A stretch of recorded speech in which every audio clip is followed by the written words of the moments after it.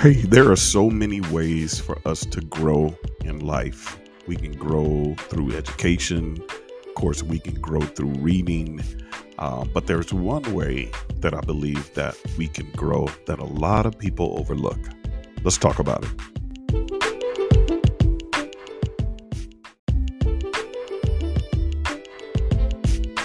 All right. Hey, welcome to this episode of The Dig. I hope that you had an amazing weekend.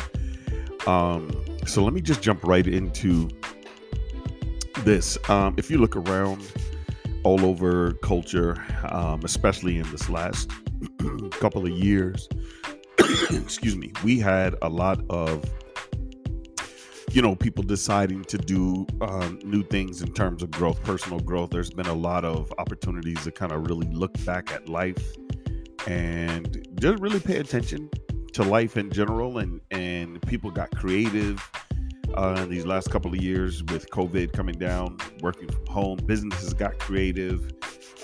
Individuals got creative. Everybody had to do new things in order to keep business going. Now, there was some benefit to being in the pandemic, and that was just that people had to really pay attention. A lot of people went back to school. A lot of people looked at some things and found out they were like, hey, I'd actually rather be doing this than that. So a lot of those types of transitions took place in the past, I'm going to say 28, 30 months. With people. Now, most of us, when we think of growth, that was already trending. Personal growth is already trending, even with me being a life coach as well. Most people are like, hey, I want to do better. I want to grow better. I want to get better. I want to, pivot, go into some new spaces and places in my life and so on and so forth. And those are all possible. But one of the things that I think that we overlook a lot when it comes to growth is conversations. To be honest with you, I just don't think people are having rich enough, in-depth enough conversations, and not just with anyone, with the right person. I believe that there are too many people that are not sitting down with the right people, having the right conversation. So, for example, most of us, if you want to get wealthy, here's what we do. We start talking to somebody about it, and we'll tell the person about our dream and so on and so forth. But typically, you're talking to somebody who's not wealthy.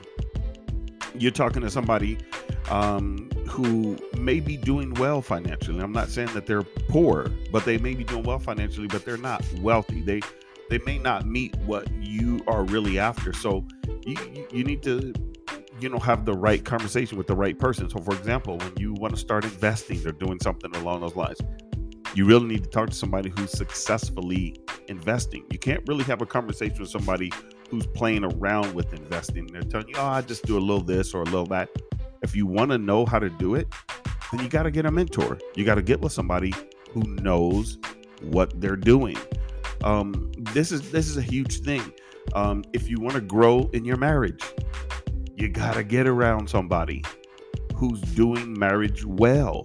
Like you can't talk to your friend, and don't get me wrong, if you've been married multiple times, but you can't really talk to people who've been married 3-4 times.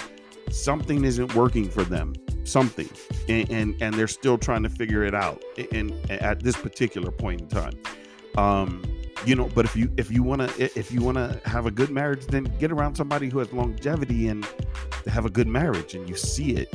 I didn't say perfect. I said good, because there's no such thing as perfect, but you got to get around people like that. If you want to eat better, if you want to exercise, then you got to invest in these areas. And this is where I find that people struggle, because the first thing they do is they look at the cost emotionally, oftentimes, of what it will change.